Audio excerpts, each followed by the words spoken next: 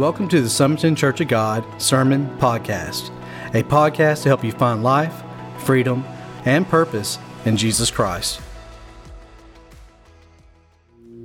I want you to take your Bibles this morning and go with me to the book of Habakkuk. We're back there today. And today I want you to go to Habakkuk chapter 2 as we continue this series entitled Trusting God During Trying Times. Now, while you're turning to that passage of Scripture in your Bibles, I got a couple of things that I want you to help me pray about in these next few days. First of all, I want you to pray with me about some folks in our church that need healing in their bodies. As you know, none of us, whether it be directly or indirectly, have escaped not being impacted by this COVID-19 coronavirus. And we've got a few people in our church, and thank God we've not had any major outbreaks like maybe some other churches have experienced and had to shut down for a season. And I don't mean the season when this thing first began, but I mean recently.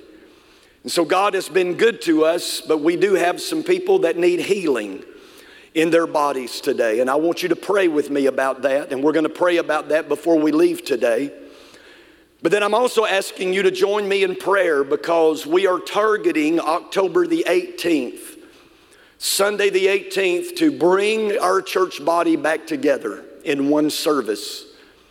Now, we have not made a final decision on that. We are praying this through. I've met with our pastor's council and sought their wisdom and direction.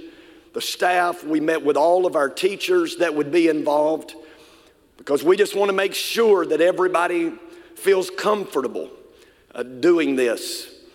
But I'm going to ask you if you would please to pray with me about this because we want to make sure that we're doing the right, wise thing. We want to make sure that we're doing the right thing.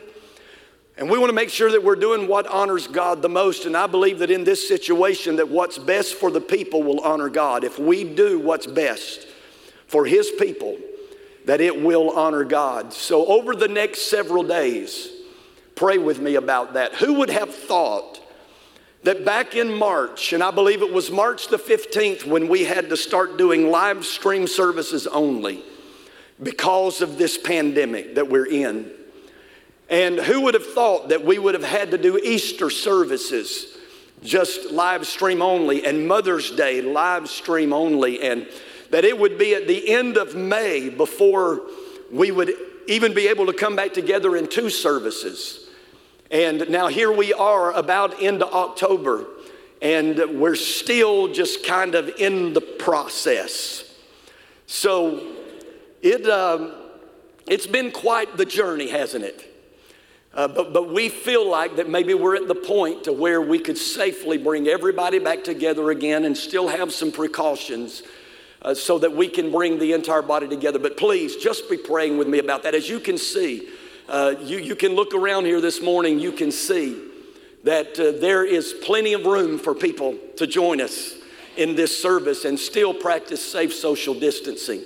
And our first service is just a little smaller than this one. But I think we would be well. So just be praying with us about that. We're all still kind of in the waiting room. We're all still kind of in a waiting zone here. And hon, if we can just maybe take her into the prayer room and as we get started in the message this morning. But I think all of us are going to be able to identify with this message today because of the season that we are in right now. Last week in Habakkuk chapter 1, we saw that Habakkuk was wrestling with God about some things. Matter of fact, the name Habakkuk means to embrace, or it means to wrestle. And Habakkuk is wrestling with God about some things. We saw it last week, some problems that Habakkuk has with God. Problem number one is he just felt like God didn't seem to care. That God didn't seem to care. I mean, all of this injustice, all of this violence was going on, and it just didn't seem like God was doing anything, and that he didn't even care, that he seemed to be indifferent through all of it. But not only was he struggling with the fact that God didn't seem to care, he also said, God, you're not doing much when you could. I think all of us have been a little bit frustrated right there. When we've been in a situation or we've been surrounded with circumstances and we know that God has the power and God has the ability to do something, but it just doesn't seem like he's doing anything. So he's got problems with God about God not seeming to care. God, you're not doing much when you could. And then thirdly, he's struggling with the fact that what God is doing doesn't seem fair. Now, has anybody besides me here this morning wrestled with those same things when it comes to your relationship with God? And we talked about it last week that Habakkuk had found himself in a dip. I showed you this diagram last week based on a book that was written by Seth Godin, and he uses this diagram for business purposes, but we're using it for spiritual purposes. And all of us know that when we begin our journey with the Lord, we're on this spiritual high. You know, we feel something that we've never felt before. We have all of these God coincidences, you know, where we come to church and it's like, man, everything pastor said today was just for me. Boy, that message just really spoke to me today. You go get in your car, turn on the radio, and your favorite song is playing. And you go to Walmart, you get to Walmart, you get the best parking place at Walmart. I mean, everything's going good. You're praying, and God is answering your prayers. And all of us know what it's like to be here. But at every point in time in a believer's life, at some point in time, should I say, we're going to hit a dip. It's what Robert Blackaby in his book, Experiencing God, calls a crisis of belief or a crisis of faith. And when we hit that crisis of belief or crisis of faith, now we come to church and the message just doesn't seem to have anything to say to us. We get in the car and our least favorite song is playing. We go to Walmart, we can't find a parking place. We pray and God doesn't seem to be answering our prayers. We get bad reports that maybe somebody in the family has an incurable disease and we pray for their healing, but instead of them being healed, they die. I mean, just all kinds of crises of belief and crises of faith that we face. And that's where Habakkuk is. In Habakkuk chapter 1, that's where we left him last week. He was in a crisis of belief. He was in a crisis of faith. He was at a point to where he was saying, God, what I see does not line up with what I believe in my heart about you. And really the book of Habakkuk is written in judicial language. And by that, I mean that it's like Habakkuk is saying to God, he's saying, God, I love you. God, I believe in you. God, I'm going to serve you come hell or high water. But God, I'm taking you to court because I believe that I have evidence against you that you are not just in this matter. And all of us have felt like that. You ever felt like taking God to court before? Because it didn't seem like, or you seemed to have some evidence against God that God just wasn't who he said he was and that God just wasn't doing what he said that he would do. And so Habakkuk is in this crisis of faith. He is in the dip. And so this morning, the question that we want to answer is this, and that is, what do we do when we're in the dip? In Habakkuk chapter 1, he was wrestling with God. But in Habakkuk chapter 2, he is now waiting on God. But the real question in this chapter is, what are you going to do? How are you going to respond when you're in the dip? How are you going to respond when you have encountered a crisis of belief or a crisis of faith? Well, Habakkuk did three things that you and I must do when we're in the dip. The first thing that Habakkuk did was this. He stopped and he listened. He stopped and he listened. Because look at what the scripture says. He said, I'm going to climb up to my watchtower and I'm going to stand my guard post. You remember at the end of chapter 1, we left that chapter with Habakkuk having all kinds of questions. Some of us left the service last week still having questions. But I encouraged you on your way out that when you have a crisis of belief, when you're in the dip, you got to do the Habakkuk. You got to just embrace God. You've got to embrace who you know He is. You've got to embrace the promises that He's given you. And that's where Habakkuk was when we left chapter 1. He still had some questions, but he held on to God. And it says that he climbed up on his watchtower to stand at his guard post. And he said, there I will wait to see what the Lord says and how He will answer my complaint. Notice two things. He stopped. He said, I'm going to wait. I'm going to chill, and I'm going to wait to see what the Lord says to me. Is there anybody here in this building today that believes that God still speaks to His people? Okay, there's a few of you. Let me ask it again. Is there anybody in this room today, more than a few, that believes that God still speaks? Amen. Listen, the problem is not whether or not God still speaks. The problem is, are we stopping long enough to listen? Because we are sometimes so busy that we fail to hear what God says. Now, primarily, the way that God continues to speak to us is through His Word, the Bible. If somebody comes to me and says, Pastor, God just ain't speaking to me, or God don't talk to me, that tells me they don't read their Bible. Because if you'll read your Bible every day, God will speak to you every day. Because it's His Word to us. And God still speaks through His Word. And if God chooses to speak to you any other way apart from His Word, it will always line up with His Word.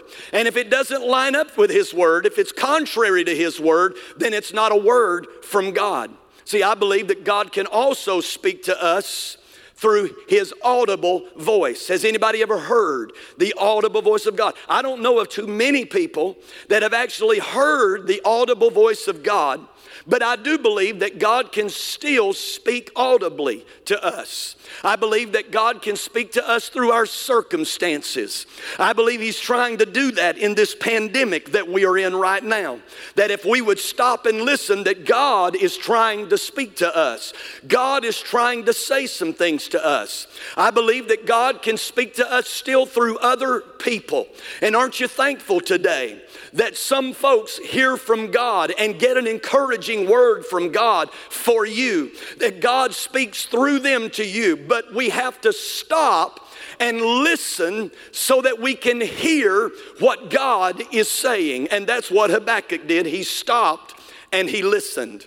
But not only did he stop and listen, the second thing that he did is he wrote down what God spoke to him. And you and I need to do the same thing when we're in the dip. Now listen, this is so important. We actually will need to write down what God reveals to us at this point in our lives. Because there's two reasons that we need to write down what God says to us. Reason number one is so that it will serve as a reminder to us when we are in the thick of difficult circumstances. You see, when you are here, you need a point of reference. You need to be reminded of what God said here. So that's why you need to write down everything that God says, because when it comes to pass, God wants you to be able to know that He's faithful and that God will do what He says He's going to do. I love to sit down sometime and look at my prayer journal where I've been writing down during my prayer and quiet times what God has spoken to me. And I love to look at that that I've written down years ago, but now see how God answered those prayers, how God fulfilled those promises that He gave to me years ago. If I had not written those things down, then I would not have had that point of reference. I mean, let's face it, folks, most of us need a list just to go to Walmart so that we don't forget what we're going to Walmart to pick up. You see, we got to learn to write things down that God shows us, not just to remind us of the faithfulness of God, but it's also a benefit. It's also a blessing to us, because what's gotten me through a lot of dips in my life is going back and reflecting on what God said to me when I was at this point in my life. And remembering what God spoke to me here helped me get through the dips in my life. Helped me to get through. It's a point of reference, because I'm telling you, not every time that God gives you a vision, most of the time when God speaks a word to you, most of the time when God gives you a revelation or a vision, it's not going to happen immediately. There's going to be a period of time, as we're going to see in this next verse, there's going to be a period of time of waiting. There's going to be a period of time when your circumstances are going to scream that what God promised you is never going to happen. That what God gave you a vision of is never going to become a reality. And so you've got to have this written down as a point of reference, so that when you get here and begin to doubt, you've got a word from God that you can fall back on. I can't tell you how many times I've had to fall back on the vision that God has given us for this house and for this community, because we do hit seasons sometimes where it looks like what God said is never going to come to pass, that it's never going to happen. But I don't ever allow what's happening to me in the difficult times of my life to cause me to forget what God spoke to me during a time of my life when I was in a season of prayer and fasting and seeking His will for my life. So you need to write it down. And that's what Habakkuk did. But then a third thing that Habakkuk does, and look at what it says here. He said that the Lord answered me and said, write the vision and make it plain on tablets, that he may run who reads it. He wrote it down. And he wrote it down so big. He wrote it down so bold. It was like a billboard that you could just go by it at 60 miles an hour and glance at it and still get the message. But not only did he stop and listen, and not only did he write down what God said, but then the third thing that he had to do, and this is the most difficult thing, he had to wait. And wait. And wait. And wait. Listen to how he said it here in verse 3. He said, for the vision is yet for an appointed time. Everybody say appointed time. He said the vision is for an appointed time. That word appointed time in the Hebrew, and let me just paraphrase what it means. It means there's nothing you can do to speed it up. There's nothing that you can do to slow it down. That when it's time for what God promised you is going to happen, it's going to happen at the appointed time. Not before, not a second after. It's like a woman who is pregnant and she's carried that baby for 9 months, and then the appointed time comes. And when she's ready to give birth, nothing you can do to speed it up, nothing you can do to slow it down, because the appointed time has come. And somebody here this morning, you need to know that the vision, the promise that God has given you is for an appointed time. It may not be for right now. It may not be for tomorrow or next week. In this situation, what God was going to reveal to Habakkuk, it took 100 years for it to happen. And so Habakkuk had to wait. because it was 100 years before the revelation and the vision that God gave him came to pass. And so he said, it's for an appointed time, but at the end, it will speak. Let me tell you something about a vision from God. Let me tell you something about a promise from God. It speaks so much louder at the end than it does at the beginning. And what it tells us at the end is that God is faithful to do what God said he would do. Because when God gives you a word and that word comes to pass, then at the end, it speaks loudly. It speaks clearly. See, I told you that what I said was going to happen was going to happen. It speaks clearly. It speaks loudly about the faithfulness of God, and it will not lie. And he said, though it tarries. That's where some of you are this morning. You're in the waiting room. You're in the waiting zone because what God has promised you, it's tarrying. But he says it will surely come. It will not tarry. But he had to enter into a season of waiting. And every one of us, there's going to be a season of waiting between the time that God gives you a promise, between the time that God gives you a vision and a revelation about an area of your life, and the time when that vision is going to be fulfilled. And when God began to talk to Habakkuk and give him the revelation and to give him the vision, he started like this. He said, behold the proud. And he's speaking here about those Babylonians that are going to take the people of God into captivity, that they were a proud people. But what he's going to do now is he's going to contrast how proud people live their lives to how faithful, righteous people live their lives. And we don't live the same way. Proud people trust in themselves. And that's who the Babylonians were. And basically God was saying to Habakkuk, now Habakkuk, you're about to go into a season of waiting. And in this season of waiting, it's going to look like I don't care. And in this season of waiting, it's going to look like I'm not doing something when I could. And in this season of waiting, it's going to look like I'm not just, that I'm not fair. Because I am going to use these Babylonians to discipline and to chasten my people. I am going to use somebody more wicked than my own people to bring judgment on my people. But he said, Habakkuk, just hang on. Because in the end, the Babylonians are going to reap what they've sown. In the end, I'm going to deal with the Babylonians as well. In the end, I'm going to judge the Babylonians as well. And their kingdom is going to come crashing down. And he said, behold the proud. His soul is not upright in him. And then he goes to verse 5. He says that wealth is treacherous and the arrogant are never at rest. They opened their mouths as wide as the grave, and like death they are never satisfied.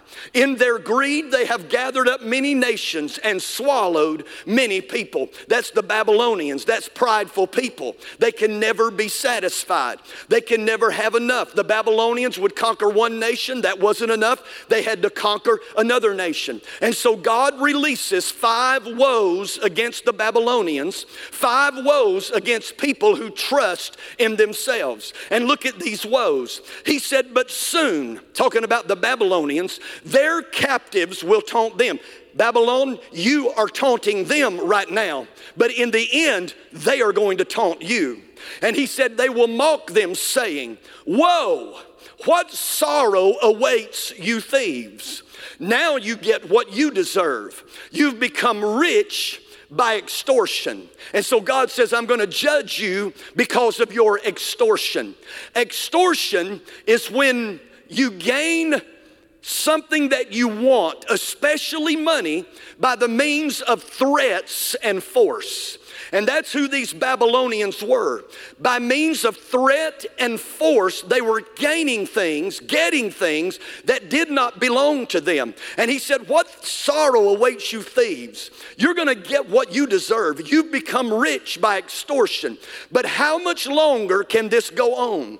Suddenly your debtors will take action. They will turn on on you and take all you have, while you stand trembling and helpless. And then he goes on to verse 8, and he says, because you have plundered many nations, now all the survivors will plunder you.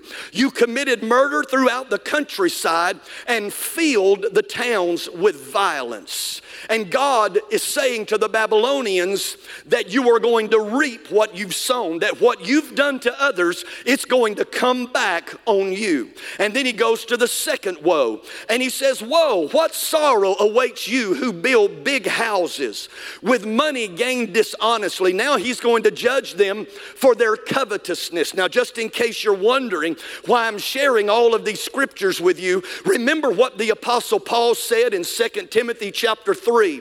When he was speaking to young Timothy, he said, Timothy, in the last days, perilous times, difficult times are going to come. He said, this is what the last days are going to be like.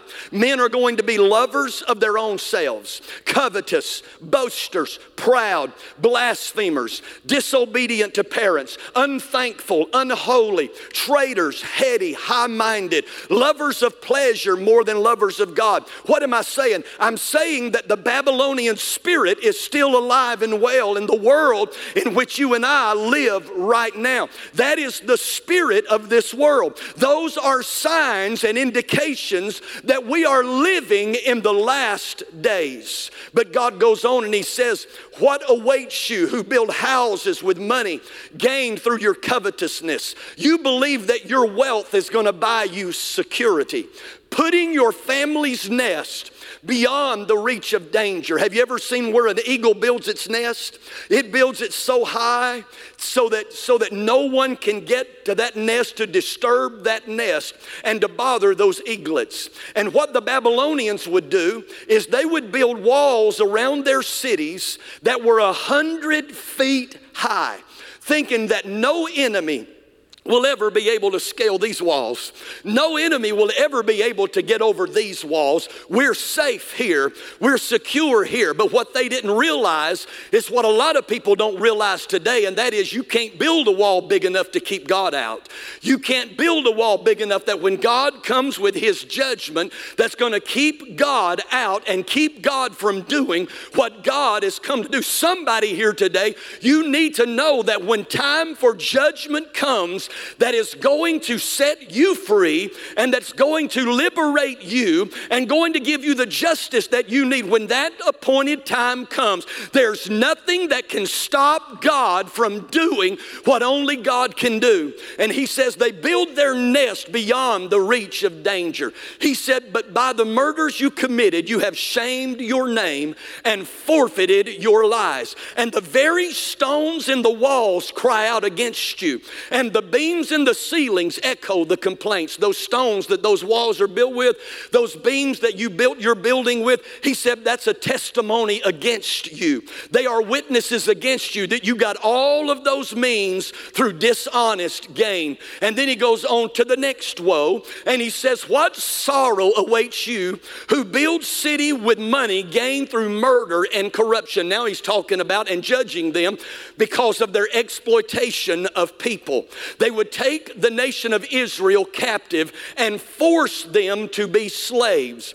And these slaves would build their cities for them. It was slave labor. It was forced. They were exploiting the people. And God wanted them to know, I see it, and you are not going to get away with it. And he goes on and says, has not the Lord of heaven's armies promised that the wealth of nations will turn to ashes? They work so hard, but all in vain. And then he goes to the fourth woe, and he says this. He said, woe, what sorrow awaits you who make your neighbors drunk. Now he's judging them for their debauchery. He said, you force your cup on them so you can gloat over their shameful nakedness. And do you know what one of the strategies of the Babylonians were? To get their enemies drunk, because if they could get their enemies drunk, they knew knew that they were a weaker prey drunk than they were sober.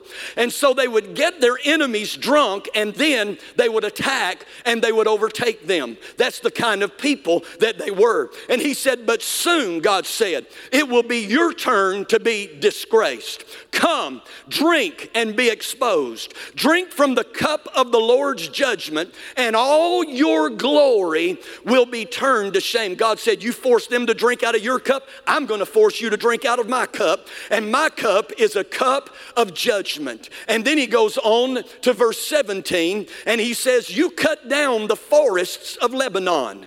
Now you will be cut down. Can I just stop right here and say that God is concerned about all of his creation, everything that he created, and that we are not to use anything that God created for our own selfish purposes and our own selfish means. And that's what these Babylonians were doing, cutting down the forest of Lebanon so that they would have wood to build their big houses, so that they would have wood for their fires. And then he said, you destroyed the wild animals that they really didn't need, but because of their indulgence, they would kill to eat those animals. And he said, you committed murder throughout the countryside and filled the towns with violence. And then he announces the last woe.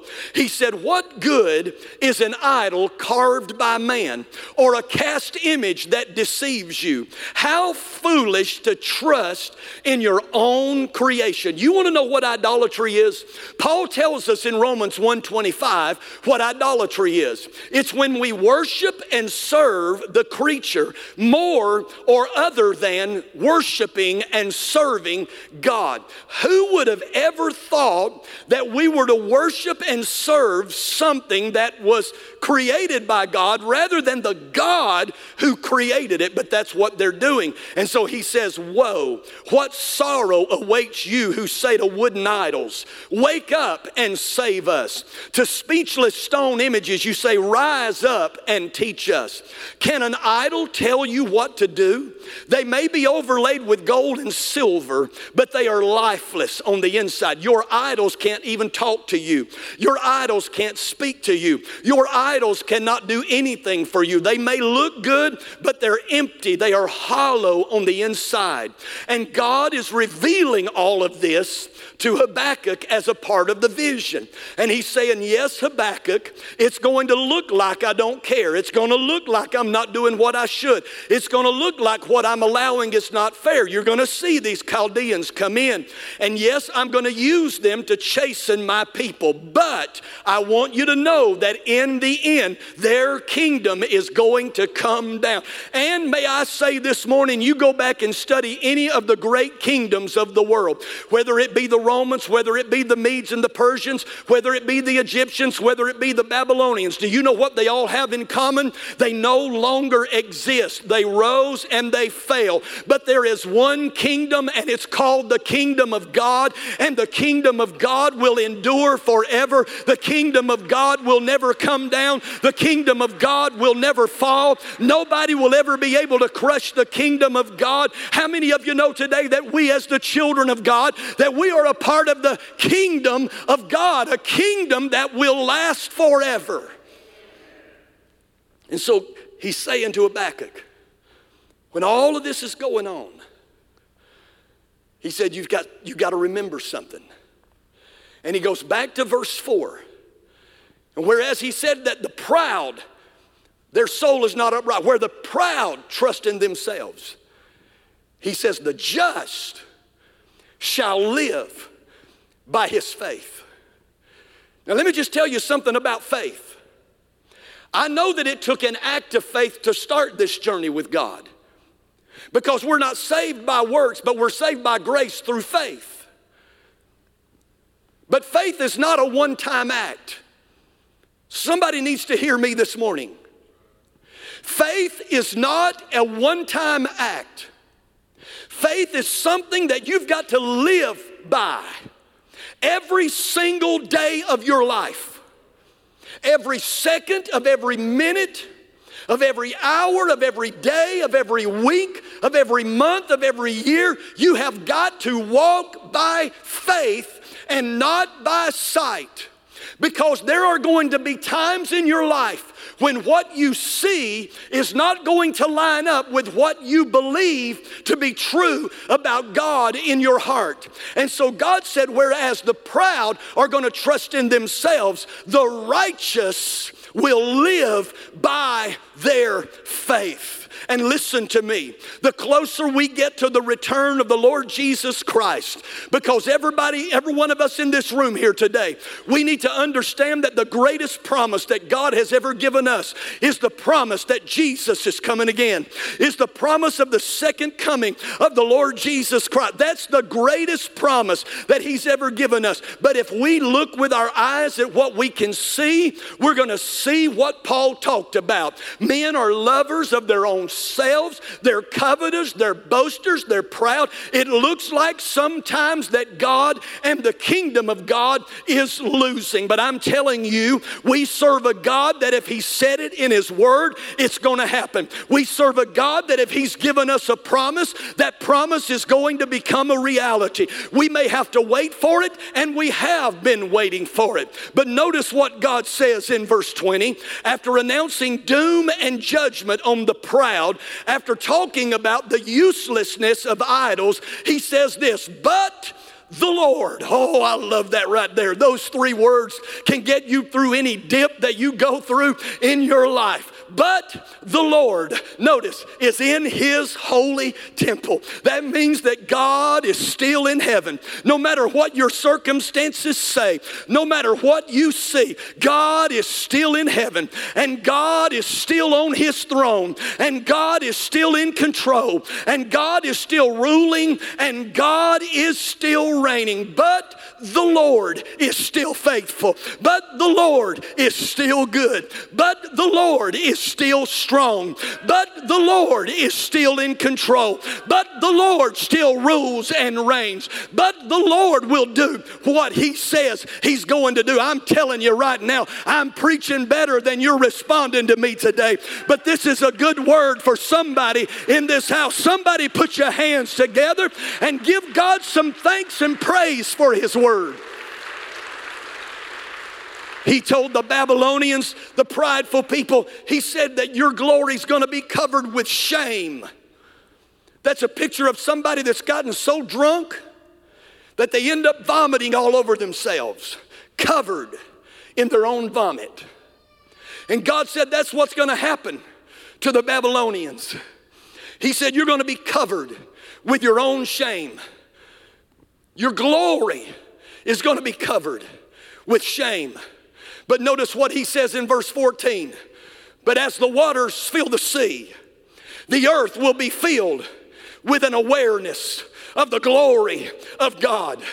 Your glory, Babylon, is going to fade. And listen to me, in the end of end times, there is a system in this world called the Great Babylon.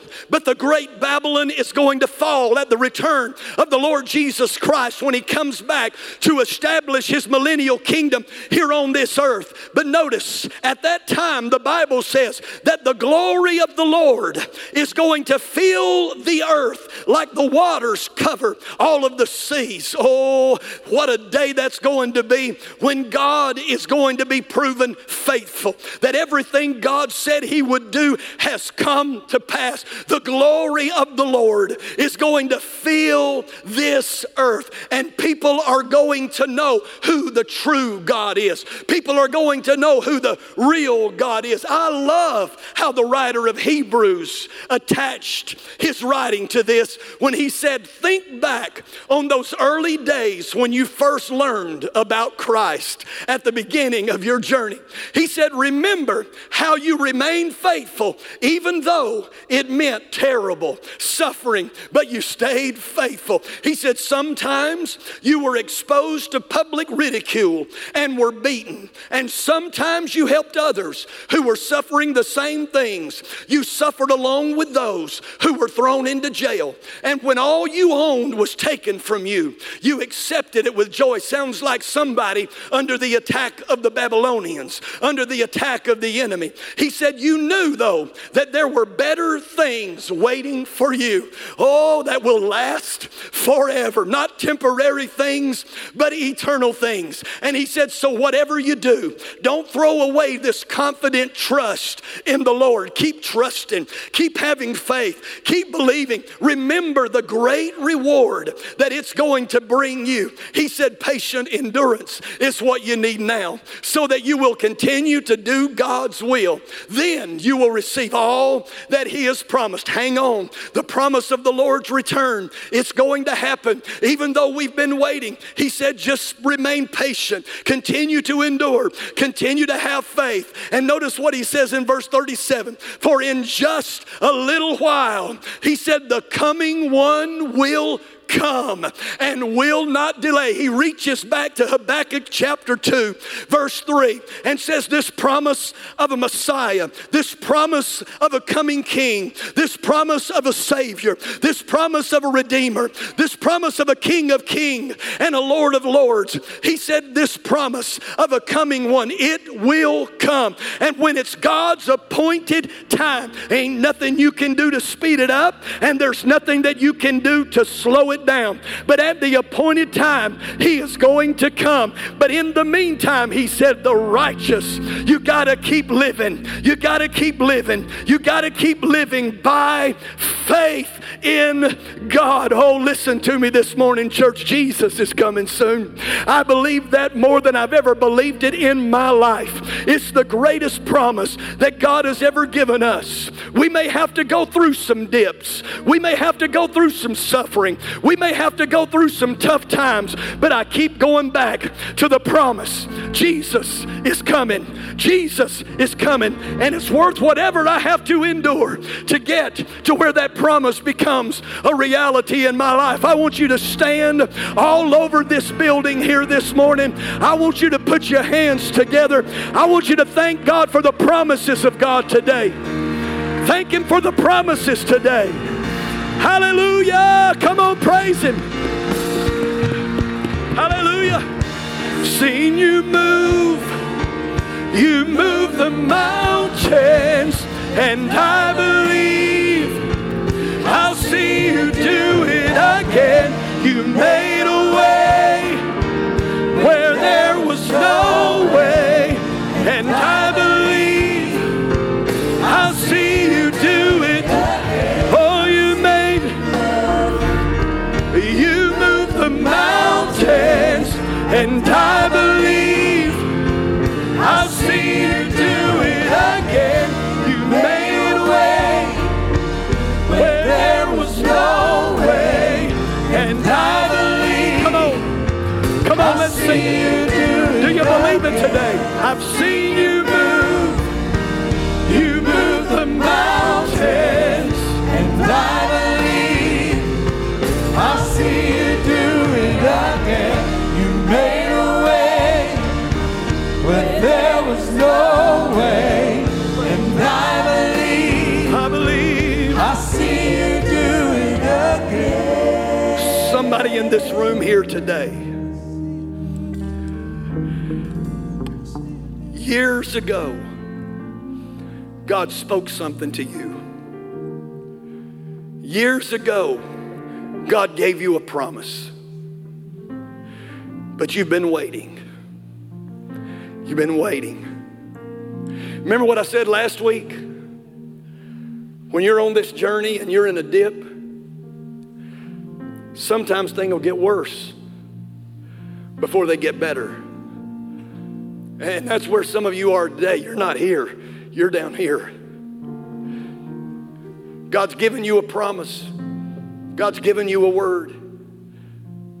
But instead of things getting better, things have gotten worse. But we have to keep going back to verse 4 of Habakkuk 2. The righteous live by their faith. You got to know something. This is a dip. Somebody hear me this morning, because I believe this is a word from the Holy Spirit for somebody. This is a dip. It's not a dead end.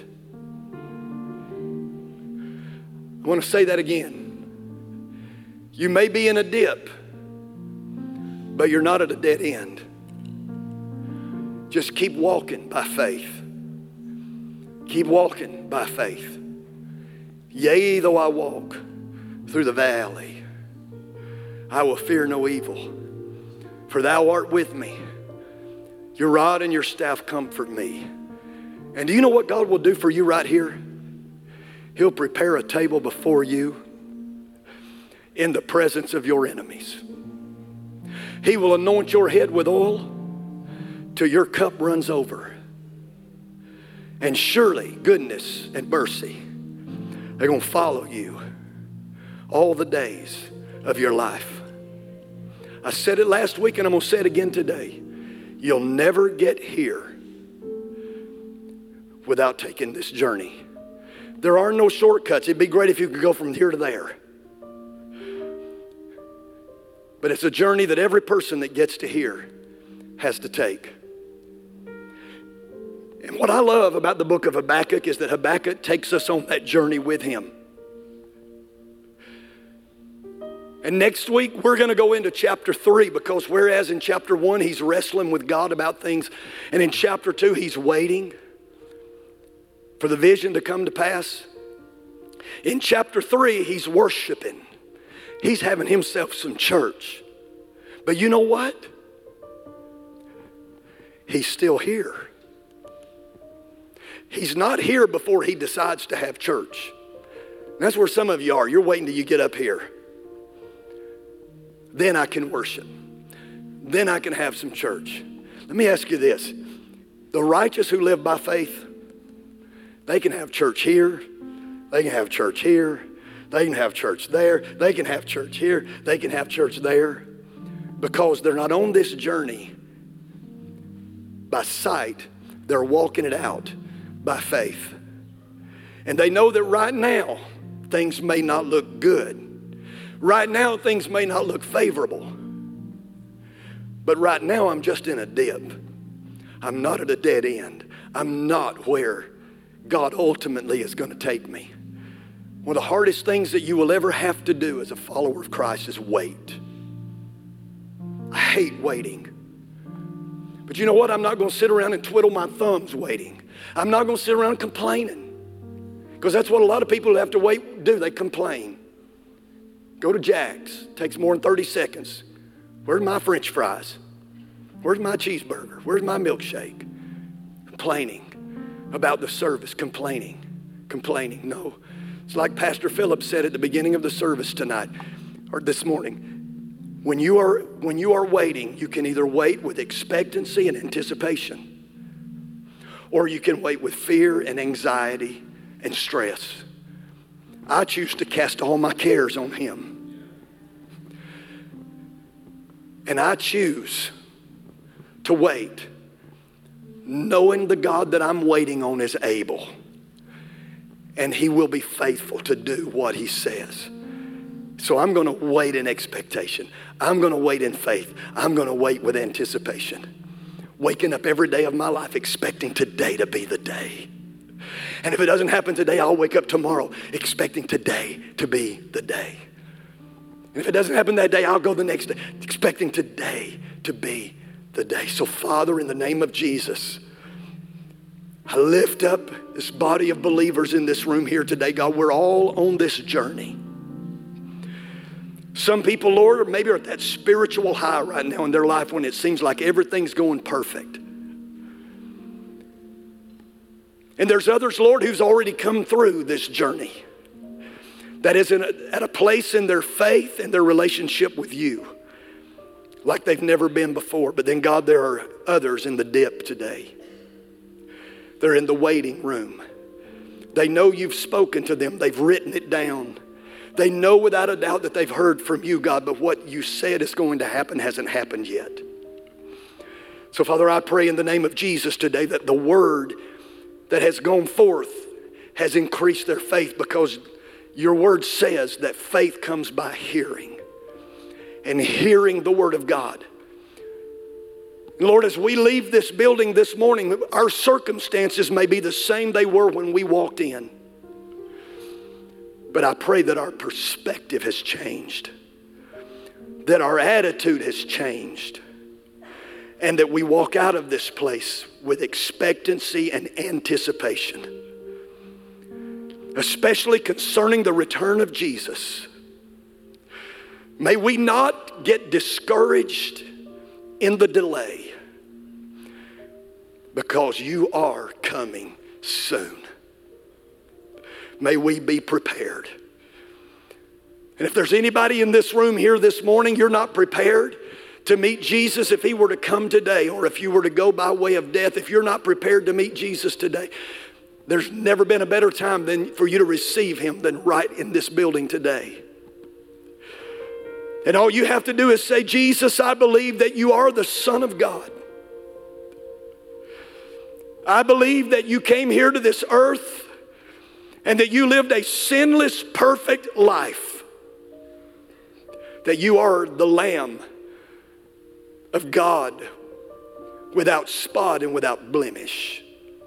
The perfect Lamb of God.